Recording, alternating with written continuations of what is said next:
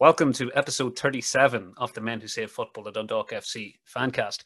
This is a celebratory episode of the second trophy of the season.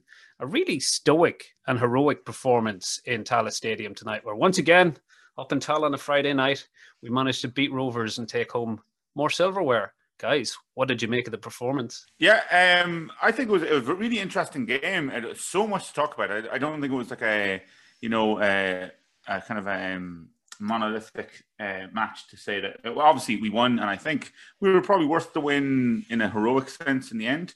But so much to talk about. I think Rovers started really well. Were really composed. I mean, they're a solid outfit. I'll say that off the bat. They're going to be a real problem for the whole league this season, I think. But I think we grew into the game. I think we were not at the races to begin with. I think they were really composed. Really organised. I think their midfield is a really scary prospect. But we grew into the game.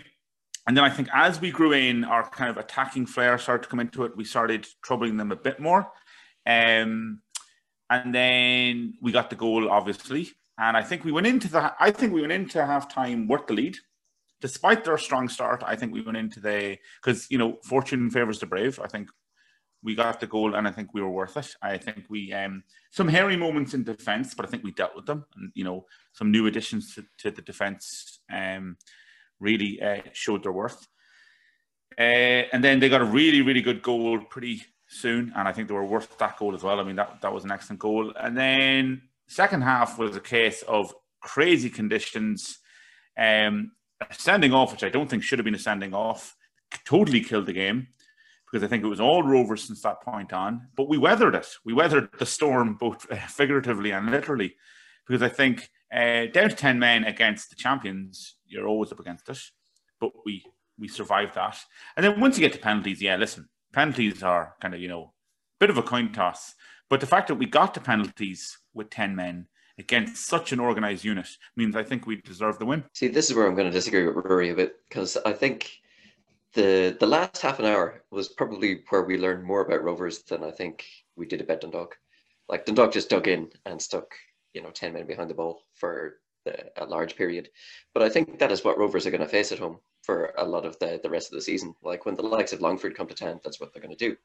Now, last season, they were able to sort of unpick the lock through the likes of Byrne and McAneff, able to, sort of really deliver sort of quality assists. And, Jack Byrne was the top scorer as well.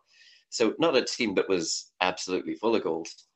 And honestly, if they were unable to break us down in the last half an hour tonight, I'm not sure they're going to do as good a job this season as they did last year in, like I say, picking apart the smaller teams in the league, or the lesser lights. I think in the first half, we got a better sense of what Dundalk are about. Like, I thought Daniel Cleary was excellent. He did a lot of really good sort of carrying the ball into midfield. I sort of questioned a bit our determination to, take these short goal kicks that, again, every time I see it, I think to myself, what are we doing? But, there was a real determination to continue with that, like, no matter if Rovers, put the high press on us. And Cleary in particular was able to, sort of beat Mandry, I think, 9 times out of 10, was able to carry the ball up towards midfield. And I thought that was, a really good sign. I thought, like, Sam Stanton started like a little bit weakly with the pace of the game, but he's still learning the league. But I thought as the first half wore on, like, he showed more and more of his quality, like able to turn on the ball, able to keep possession really well, able to thread a few through passes. I think up to the likes of Djurkowskis and stuff like that. Like, there was a couple of really good runs he made off the ball. He probably didn't make as much of the chances as he possibly could have. But I thought we took the lead in the game probably with the run of play. Like, we'd had a good sort of 10-minute spell. That doesn't mean I necessarily thought the goal was coming, but, when it came, I don't think it was, against the run of play or anything like that. But the second half, after the sending off, which was a period of like total madness for the referee, where I thought he lost control of proceedings altogether. That really sort of changed the game. And I think the conditions afterwards as well were absolutely awful. Like, we ground out that last half an hour without, I think, really showing very much at all. Like, we didn't attempt to keep possession. We just let Rovers have the ball and dug in. And, I don't really think we learned very much about that. But delighted for Abibi for his start to his Dundalk career. Yeah, I have to agree with both of you. Yeah, Martin, that's a very interesting point. That you're right. Teams will come to Salah and they'll park the bus, and it will be up to Rovers to break them down. And they'll face stronger opposition. With the likes of Pats and Bows when they arrive, and if they nick a goal, they might decide to put 11 behind the ball, and 11 and dig in deep, and it'll be up to Rovers to pick the lock. I think as well, like I agree with Rory. Rovers were exceptional in in the opening stages. I thought that they pressed us very hard, pressed us very, very quick, and made us look a little bit unsure on the ball. But I suppose the other way to look at it is they have to raise their game. Like it's not every day Dundalk come to town, so it's not every day that they have to face Dundalk. So they have to be on top of their game. They have to work twice as hard to make sure that we don't put a rhythm in place, and we don't get into our high tempo game, which we showed into the periods of the first half, that we were able to raise that. And you're right, I don't think the goal was against the run of play. It was well taken, and he showed strength, and he took it so well. And I really as a spectacle, the first half was really, really good. I enjoyed it. I thought we deserved our lead in the first half, because if you handle that kind of pressing from Rovers and their ability, they're very slick in midfield as well. If you can handle that and you go in 1-0 up, then you deserve to be 1-0 up. It's as simple as that. As for the second half, the referee killed that one without a doubt. I think the red card, he was played for the red card, and I think that the tackle before that as well built up to that. But like, leaving that aside, after that the game just plummeted. We dug in deep. We played very, very well. I thought Pat Hooven showed exceptional pace when he came on as well. I thought he was very sharp, even though he played most of the match very, very defensively. I thought he was very, very sharp, very, very quick on his feet. And then Abibi, I thought that he done very, very well with the penalty shootout, and I suppose there's more to be said on that. But I just thought that it was a great spectacle. It was a great game, and you know what? Let's celebrate the win. President's Cup in the bag. There was a frenetic start to the game where Rovers did seem to get the upper hand, and once again we saw what's become their trademark slick passing style in midfield. However, we did kind of absorb that. We perhaps found it a little bit difficult to play out from the back to midfield when they were pressing us, but definitely as the game went on and things settled down, I did think Patrick McElhenney became a more and more noticeable presence. I thought Chris was really enjoying the new shape to the side as well. And as well as that, Daniel Cleary continues to look like he's come back really sharp, very comfortable in possession. We saw that he wasn't afraid to go toe-to-toe with the guys that were pressing him and take the ball around him. There was a lot of positives there. And I think by the time we were coming to the end of the half, we had consistently, we were controlling the game. We were keeping possession. We had several attacks where Yakovkis often ended up in positions well advanced and ready to center the ball, perhaps lacking the killer quality to get those half chances and turn them into goals. But I think we were well on top when the goal did arrive. And of course, we perhaps are now beginning to see the benefit of having a 6'7" centre half in the side. He seemed to be, totally at ease when he took that chance. And I think it was no more than we deserved. However, Rovers did seem to respond quite intensively in the first 10 minutes of the second half, and once again dominated possession, very much with the upper hand. But like you say, that the sending off really transformed the game, and it became an entirely different test at that point. And given the pressure that Rovers had put on us in the previous 15 minutes, you might have expected Dundalk to crumple, because Sonni was kind of one of the players who was central to the game. Looked comfortable in possession, once dominant in the air, scored the goal, and then suddenly that piece is taken off the chessboard, and it could have been very deflating, particularly given the circumstances of that sending off. I know Sam Stanton had a kind of a wild lunge to bring Burke down as the play was developing, but Sonny's tackle seemed innocuous by comparison, and Burke himself didn't appeal. But McCann took it on himself to run the length of the field and start a schmozzle. And it seemed that persuaded the referee that this was serious enough to send him off. Now, I don't know. I mean, I find it a bit rich when a guy gets a direct red card for a foul in a glorified friendly, but a fella that runs the length of the pitch to have a go at him gets a yellow. So I think the ref hasn't done well there. And then he seemed to go into Christmas mode of it was cards for everybody. Everybody got one. Even Stephen Bradley got one. And I don't know what he had done 40 yards away to really merit that. So I think it was a bit of a moment of madness for the ref, transformed the game. All the quality that was evident from both sides in the first 45 minutes, well, it just became us, trying to shut them out, which it didn't look like we might be able to do. We have been in that situation with Rovers in the past, and when they turn on the pressure on us, they can be irresistible, but we pretty much handled everything they threw at us, which is a great testament to what we've got in this new lineup. And of course, particularly, involved in the shutout, there was a few crucial saves from Abibi. Now, the goal that Scales got, I think that was a moment of class.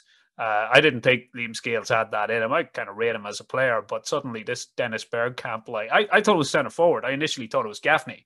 I didn't know Scales kind of had that degree of control and skill, but in fairness to him, great moment of skill to get into a shooting position, and then he finished emphatically. I don't think there was much Abibi could have done about that. But what was kind of noticeable in the podcasts, the now multitude of podcasts that talk about Dundalk FC, I think it was a feature that a lot of people seem to have a bad reaction to Abibi's performance in Drogheda. I think we noted that, the Ronan Murray free kick had a lot of quality to it, and it wasn't necessarily an alarm bell that should be wrong. Yeah, he flapped at one or two corners, but I mean, he is, just finding his feet in the league. I don't think that was a reason to panic, but there seemed to be more or less a kind of an obituary for Abibi's Dundalk career in some of the tones of the criticism that came out after the Drogheda performance. Imagine all of those kind of observations and those criticisms. They're probably, rewriting their opinions after tonight's performance, because he did pretty much all that was asked of him. He pulled off some decent saves. He came and claimed most crosses. He came off his line very, very swiftly on a couple of occasions to cut out developing attacks when it looks like, Graham Burke could have been in for a couple of one-on-ones, and then ends up the hero of the penalty shootout. So, I mean, I think that's one of the good stories of the night.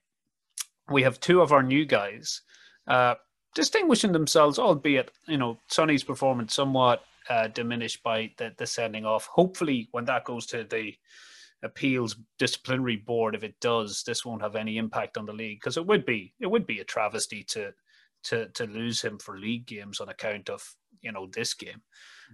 But what did you think generally of the shape of the defense and the performance of those new players in it? Well, one thing I will say about Abibi is, not to dig up very old wounds, was that when we on a podcast a few episodes ago were assessing the new signings, were probably accused of being a bit overly negative before we had seen them. But I do remember us saying, let's wait and see. And that was the general vibe on this podcast, was let's wait and see. And I think some certain words were put into our mouths about what was said on that podcast. But we have waited and seen. I think tonight we saw. That was generally our attitude, which is we don't know much about him, but let's see what he can bring. And yeah, listen, the Jim Malone Cup is never really a platform to judge a player. But I know it's only the President's Cup, and I know it's still a friendly, but against Rovers, you really do want to make a mark. And I think I was really impressed by Abibi. As you said, made some really important saves, but also, his general presence in the box and his control, I think, was really impressive. Sonny got, a really good goal that, obviously opened up the game. So I think both of them were really impressive. But I think Abibi, to me, listen, the Drogheda game, games like that, I don't think you can judge too much. Games like tonight, you can't judge a huge amount, but I think it's definitely the players were up for tonight, and I think he really made a name for himself. And listen, saving penalties is, no easy job. And so once you've got someone who can do that for you. But I think he did lots tonight, which were really impressive. And I think also it seemed to mean a lot to him, because he got his hands on the cup. He was posing for the cameras. I imagine those will be making their way back home. And he's only in the country, a matter of weeks, and already he's got his first trophy and he's played an integral role in it. So I think it's a really good night for him. And like I say, a lot of these players, we will have to see a lot more of them before anybody can make a definitive opinion on them. But I think the signs were positive. And, it is a confidence position. And I think he'll take a lot of confidence from his performance tonight. Throughout the team, we've been talking a lot about the role of a box-to-box midfielder. But if we looked at how we lined out tonight, the shape of the team with this sort of 3 centre halves, or 3 central defenders, and then the 2 wing backs ahead of them, it really only leaves, if you're going to play then sort of the 3 up front. And I know there's, it's only a matter of 10 yards as to whether you're an advanced midfielder or up front. But our front line, we started with McElhenney. He seemed to frequently drop deep. And that seemed to be a kind of position that is a little bit different for him, but really suited him. He's not in conventional number 10. He was out there in that sort of advanced left side. Not quite a left winger, not a centre forward, but something in between. If you're going to have him in that position and sort of Junior doing the same job on the right wing with McMillan or Hoban as a focal point, it really leaves you only with 2 conventional central midfielders, and one of them is presumably going to be Shields. Do you think that shape is what we're going to see? And basically, we will have definitively broken away from the 4-5-1 that kind of was traditional. And in other words, we may not need a box-to-box midfielder if we've got this formation. It'll be Chris, and then it'll be one of the other guys who can play in the middle. So I said last time out that I think the shape and the success of the shape sort of depends on the personnel who are there to play it. And I think I talked a little bit about the central defenders last time, who I thought acquitted themselves really well tonight. But I think in front of them, I'm not sure it worked terribly well. Patrick McElhenney did have a good game, but I thought he was sort of on the periphery of things, and I don't think that sort of left side really suited him. And if anything, I didn't think we offered much down that side in terms of overlap or kind of holding the ball up pretty well. I think if we had Michael Duffy in that position, it's a very different story. I think he offers a lot more pace and a sort of attacking threat over the top that Patrick McElhenney doesn't. And I think that would have, maybe freed up the central midfielders to have a little bit more space if the opposition have to defend a little deeper, for the likes of Duffy's pace over the top. Likewise on the right, I thought Junior had an okay game. If anything, I actually thought he worked quite hard defensively. And put in some tackles and things like that. But I thought he was much more limited sort of offensively at the time. And again, I thought Sam Stanton had good patches in the game, but is obviously still learning the league, still getting to the pace of the game and that kind of thing, and still building some fitness.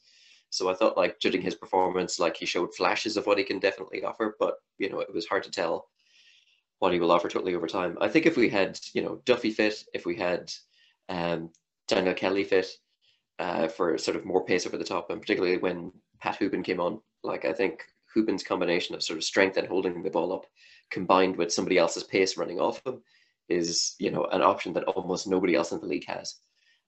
And I think if we have those personnel available, I think this system has the potential to work very well. But I think when these players are missing, I think it looks a bit more stunted. And so, like I say, I think when we had the ball, it wasn't great. We didn't do a great job of holding the ball.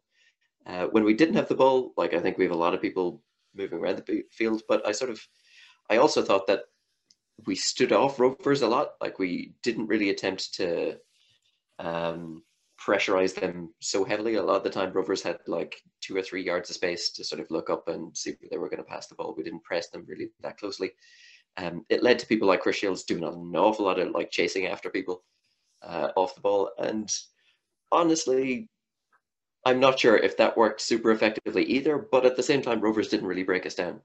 So while we didn't win the ball back great, they didn't, create too many chances either. So I don't know, a bit on the fence about the system generally. Just to look at our opponents for a moment, it was sort of a similar pattern in some ways to the Cup final, in that they certainly probably had the majority of possession, and particularly after we went down to 10 men, they practically owned the ball. But yet they couldn't do all that much to hurt us with it. And we did see a similar tactic from Dundalk, shaping, covering, filling the channels, Rovers going over and back, looking to try and break us down, getting a sight of goal occasionally, but never enough to actually get their noses ahead in the game. Now, it's possible that, in previous seasons, Aaron McAniff and Jack Byrne would have been the key players that unlocked those opposition defences. And we saw a slightly different lineup. Indeed, it was a somewhat unusual choice. We saw Liam Scales on the sort of left wing back role. Sean Horshaw, Gannon combining as they did for us pretty much on the right side of the back three for Sean Hoare, and then Gannon a little bit more advanced. We presume that Gary O'Neill would probably come back into a midfield role. Danny Mandrew, surprisingly quiet. In fact, chances for both sides were rather scarce, really. Now, Rovers, particularly when they had the man advantage, probably created a few more. But looking at Dundalk, we've talked about all the forwards we brought in, and we're kind of expecting a lot of chances and a lot of goals. Now, do you think that, tonight we were relatively free of chances and goals? I can't recall Alan Mannis really having to do much other than, pick the ball out of the back of the net for Sonny's goal.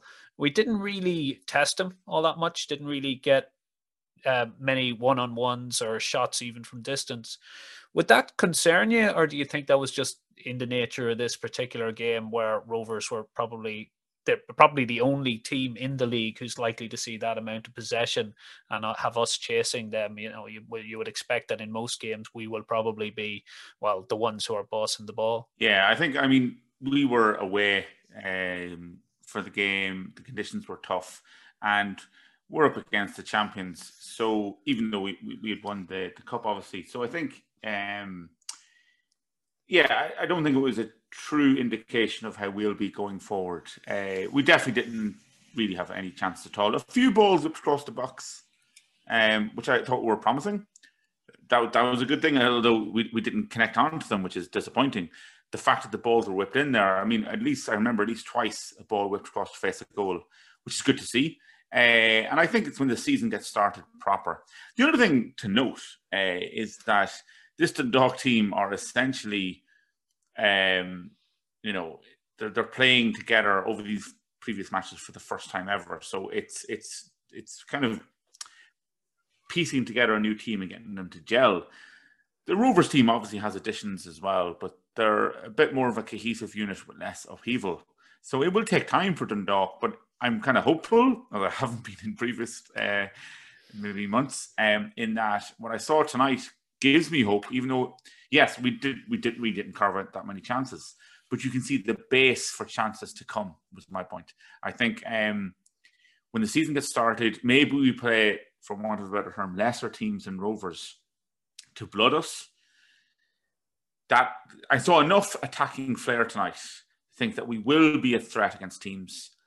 And when we kind of fine-tune that, when we go back to somewhere like Tala, I think we'll have much more to offer. The first weekend of the season, this might sound like a silly thing to say, but it really is massive because both Shamrock Rovers and Dundalk face really tricky ties. St. Patrick's Athletic have on paper a good squad. They've made some shrewd additions. And of course, Stephen O'Donnell will be highly motivated. Some people have talked that he needs a good start to the campaign if he's to stay in the job at Pats. But I think if you look through the spine of their squad, particularly when you look at the addition of kind of experienced players like Paddy Barrett joined the squad, but also quality players like Lennon, and we've got Benson, and then the spine of the team, which kind of have Chris Forrester in it as well. I mean, there's a lot of quality there, and it's quite possible that that'll be a pretty stern test for Rovers' credentials. Likewise, our game in Sligo Rovers, that has been a tricky away fixture for us. I mean, a win there, I suppose, is what ideally you'd be looking for. And that might set the tone then and build confidence and momentum because, as you said, we're the ones that have to gel. It's our players who have to get to know each other. But from what we've seen so far, it's looking like the team is well prepared. Well, going to the showgrounds, it's an exceptionally difficult place to go, to get a result out west. And, they're going to be set up really well. First game of the season, they're going to be up for it. They're not going to be fatigued in terms of like having played a game on the Monday and then maybe having to travel back to Sligo to face and something like that. They're going to be fresh. They're going to be up for it. So, you're right, Ken. It's a massive, massive game for us. I know it sounds silly. It's the first game of the season. It's a massive game. But I think that you're dead right. Rovers face an equally massive challenge in the game against Pats because Pats will be all over them like a rash, the same way as they're all over us in Oriel Park. They won't let them settle on the ball, and they'll have all the energy in the world to to actually press them. And, you know, if Rovers win that game, then fair play to them, because I would kind of put it down maybe to a draw. It'll be a very, very tough game for Rovers to win. First game of the season. Pats have put together an exceptionally good squad, and Stephen O'Donnell will have a point to make. Yeah, but Pats have a very good squad, but you know they really struggled for goals last year, despite adding a couple of people who you would have thought on paper would have gotten them a few goals, like Georgie Kelly. And so I don't know, like I don't think there will be a lot of goals in that match, but Pats will definitely give them a stern test. In some ways, I think Stephen O'Donnell's biggest problem is Vinnie Perth, that you've got, you know, a league-winning manager with a lot of credentials who is a Pats fan who is sitting on the sidelines. And if he gets off to a bad start, he knows that there is somebody there basically sitting on the sidelines who could easily be lined up to replace him. So I think the pressure is on Stephen O'Donnell a little bit to turn things around. But like I say, I think they will provide a good test for Rovers. I think that will be a tricky one to call. Looking at the two teams tonight, and I think Stewie Byrne on commentary remarked on the high quality that they produced, particularly in the first half, in not ideal conditions. Do you think our assumption that we've probably everybody has, that one or other of those squads will be the champions this season, do you think that looked pretty sound after the full-time whistle tonight?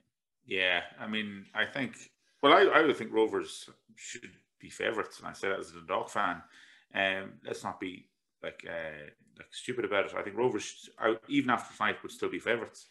But it's hard to tell. You never really know how other teams. Obviously, Bows, I feel are the strange unknown quantity, because it really depends on how they start. I think Pats have a huge amount of potential, but will that potential be tapped? I think Sligo Rovers could be back in the mix, but if you're asking me if it's who the top two is going to be, I still think who we saw tonight will be there. It's what may be a more interesting discussion for the league is who's going to be fighting for third and fourth. But I do think that top two is going to be between us two. Well, we said it last time that, you know, the biggest squads were on show tonight, and I think that period of games during April, May, when there's, you know, 6 games a month back to back, that is going to test people's squads. And I think Dundalk and Rovers, you know, by virtue of having the greatest numbers, are going to endure that spell the best. Well, it turned out to be a night of really fine margins, because we kind of rode our luck in the penalty shootout. Missing 2 penos usually would be fatal, but Abibi did come up trumps and we came out on the winning side of it. That puts a really good sheen on a performance that was very evenly matched. And I suppose the story of the season is going to be which one of these very closely matched sides going to come out on top. I do think, you know, some of our relative advantages over them were probably apparent. Although we didn't have many chances, I do think we offer a potent goal threat with who we've got up front compared to them. I'd still think Aaron Green is a hard-working but low-scoring centre forward. And when he came on, once again, he couldn't really combine with Gaffney to get the goal that they needed to win it. Whereas in midfield, they still do seem to have an abundance of talent and also people to come back from injury. And of course, the return of Richie Towell, which is also going to tip the balance probably in their favour. Just before we leave tonight's game, how difficult was it for you to see Gano and Hoare in hoops? The first time I saw Sean Gannon, it was really, I had forgotten. I had actually genuinely forgotten he played for them. Really, I'd forgotten. I knew he wasn't with us, but I knew he was forgotten. And it wasn't until I saw him line out, and I was like, oh my God. But then the first time he came down the wing and was in our box, because he was very deployed. Now, I think he quietened down as the game went on. But for the first 15, 20 minutes, I thought, oh, he's going to be involved against us. And that was going to break my... It was heartbreaking to see him in the hoops anyway. But had he contributed to a goal against us, I did think he quietened down as the game went on. But the first 20 minutes, he was in such an attack. And I suspect that was on purpose. I think they wanted to prove a point. I think he was deployed very much in the attacking system. But, it hurt. But then again, I think in a way, this match was like pulling the plaster off. Done. He's a Rovers player now. You know, he's not a Dundalk player. So once you get that over and done with, he's the enemy. That's it. He's one of them now. We've got to move on. Find new heroes. Find new idols. It is going to once again recur in July when Richie comes back, and I mean, if he scores a winner against us, I don't know. Just before we leave tonight's match, I'd come back to it, Abibi. I know you were saying that certain, other people on social media or wherever else had him written off. What I really liked about his game tonight was his distribution of the ball in the box. I thought that, like in seasons gone by, and Gary Rogers is a legend, but I always thought that he, for whatever reason, he settled play down, and you'd be kind of shouting, go, throw it to the throw, and the BB just boom, out it goes, and we're on the attack. And I think if we can build on that this year, I think we will catch teams out. Not catch them out, but we will hit them on the break from that kind of speedy distribution from the back, rather than waiting for the actual pitch to settle. It's a man available. We're going to attack, get it out there. I thought Abibi was really, really fresh like that tonight. Yeah, he did seem to be very comfortable with the ball at his feet, and usually did find one of our own men. And apparently the squad isn't entirely complete yet. We hear some interesting rumours, possibly the signing of a French-born Irish underage international, a centre-half. When you think about it, age profile of our players, Andy Boyle has hit 30, Brian Gartland is well over 30, Daniel Cleary is still pretty young. But I suppose we need to begin to look a little bit ahead in seasons to come, and if that means bringing in a younger understudy to our defenders, that could be an interesting choice, particularly if he's a underage Irish international. We have a rumour of a possible signing of a defensive midfielder who's an international for the Central African Republic, and that will surely be a first for Dundalk FC. And that might not be the entire business. Apparently, there is possibly other free agents that the club are looking at. So, we'll see what that turns up. But I suppose there was a lot of positives from the performance tonight. And of course, in a game like this, the win ultimately is everything, and it gives us a good morale boost, as well as a really thorough kind of test and a really good workout. It gives us a good morale boost to bring into our game against Sligo on Saturday week. I suppose the main story of the week normally would have been Dundalk FC have a new manager. There was, a lot of merriment in social media when there was this rather strange press conference in Oriel.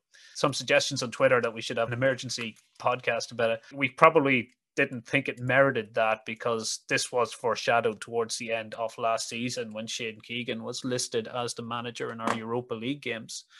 So what did you think of that news that Shane Keegan is now officially the manager? I mean, do you think that is a material change in the way the team is going to be run? We've talked a little bit about the role of the traditional manager who is in charge of the entire recruitment, contracts, the picking of the team, the substitution, the tactics, that Turlough O'Connor, Jim McLaughlin role that we kind of probably all grew up with.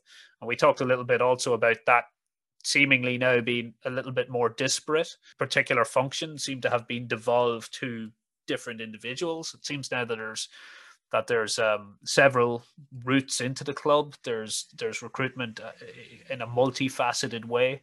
What do you think of the press conference and sort of the reaction to it? Because once again, whenever this comes up, our rivals tend to make merry that Dundalk is some sort of circus. But tonight, there didn't seem to be any lack of tactical cohesion or knowing what to do on the field of play. So what do you think of that situation? Well, the first thing I'll think is I feel like Jose Mourinho. If I say anything, I'm in trouble. I think, Ken, you're being a bit generous with the whole, tactical analysis of Shane Keegan itself. I think we all know what's gone on there. Listen, I think what transpired in Europe. Listen, what happened in Europe is now. We all know what happened. We were accused of shadow coaching, got fined, and got our wrists slapped. And I believe the same standards are now being enforced at home. I think that's the story, which is that, listen, what we got away with, the system we had, which we got away with at home, we finally caught up with us in Europe. And we talked about it on previous podcasts about Dundalk's ownership seemingly skirting the rules, but it has now occurred to them that those rules have come home to the league. I think that's what happened. Let's not claim it's some kind of tactical decision or anything like that. I think that Filippo does not have the badges, and so cannot take charge of the team. I think it's now been the team of. I think it must have come down from above that we can't get away with it. So this sudden change of situation where Filippo, who was marketed as the head coach, I would say in the club's marketing, the club's positioning, he's the head coach. In his own, by the way, only a few weeks ago, in press interviews, he picks the team, he chooses the players. I mean, these were quotes that came from him. Now suddenly, he does not pick the team. And we all know why, because he doesn't have the badges, so he can't. Shane Keegan does, so he does. And it was all very, everyone knew what went on at that press conference. Everyone knew what went on this week. It was Dundalk getting their, dotting their I's and crossing their T's.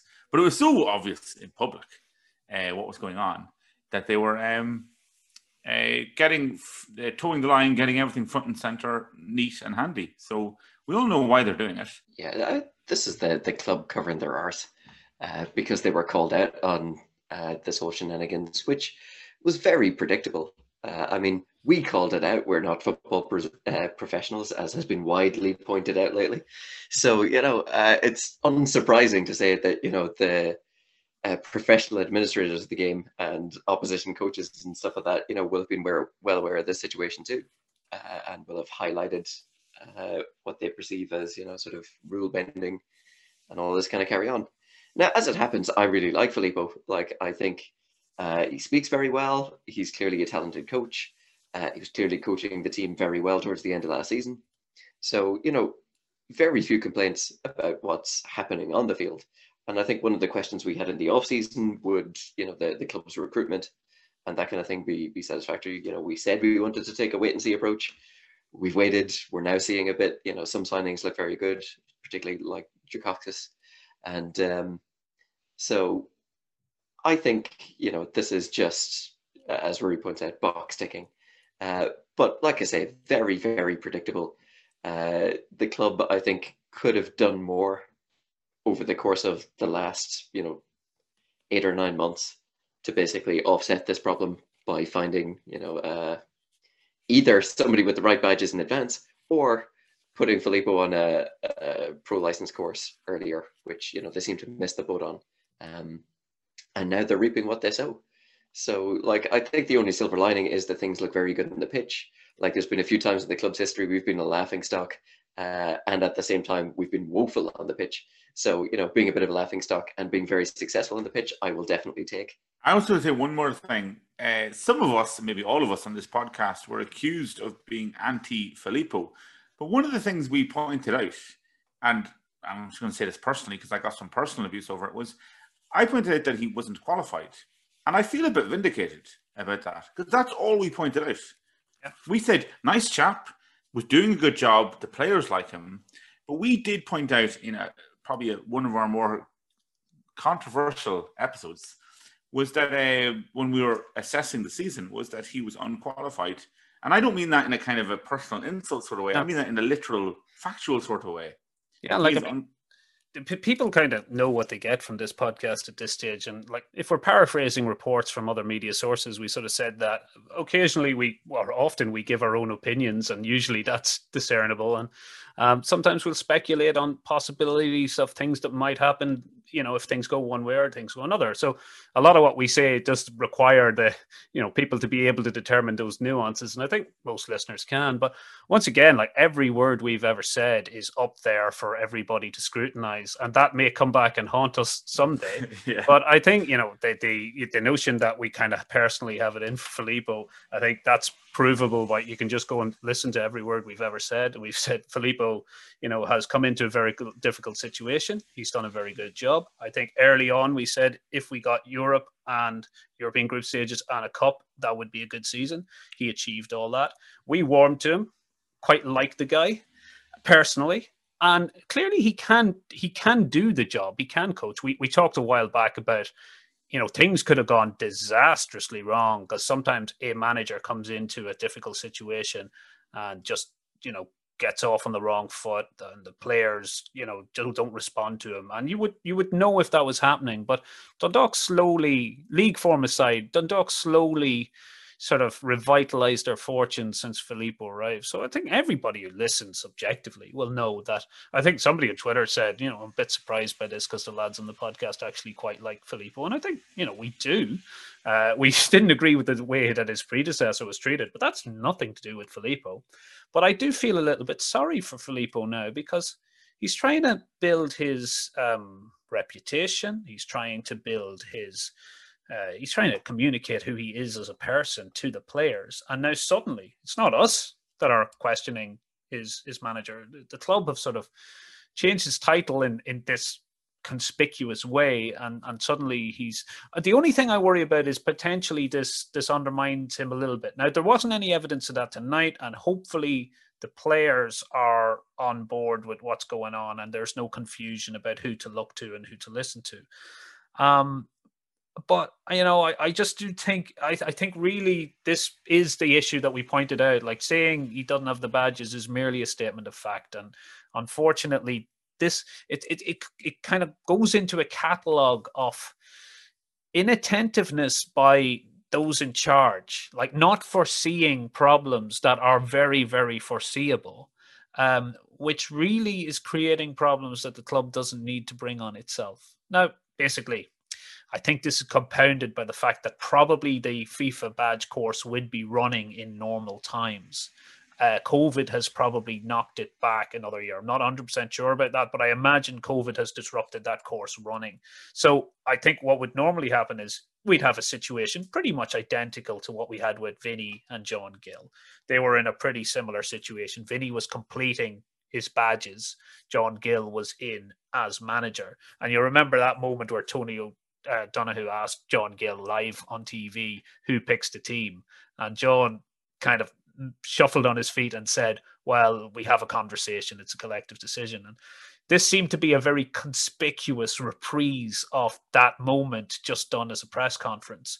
But as I say, the proof of this whole experiment is in performances and results. And if tonight is anything to go by, it isn't negatively affecting or impacting things on the team. The only thing I would worry about is, you remember the sort of stuff that we saw towards the end of last season where Filippo was shooed into the stand and Keegan was left, and he didn't even have access to the dressing room.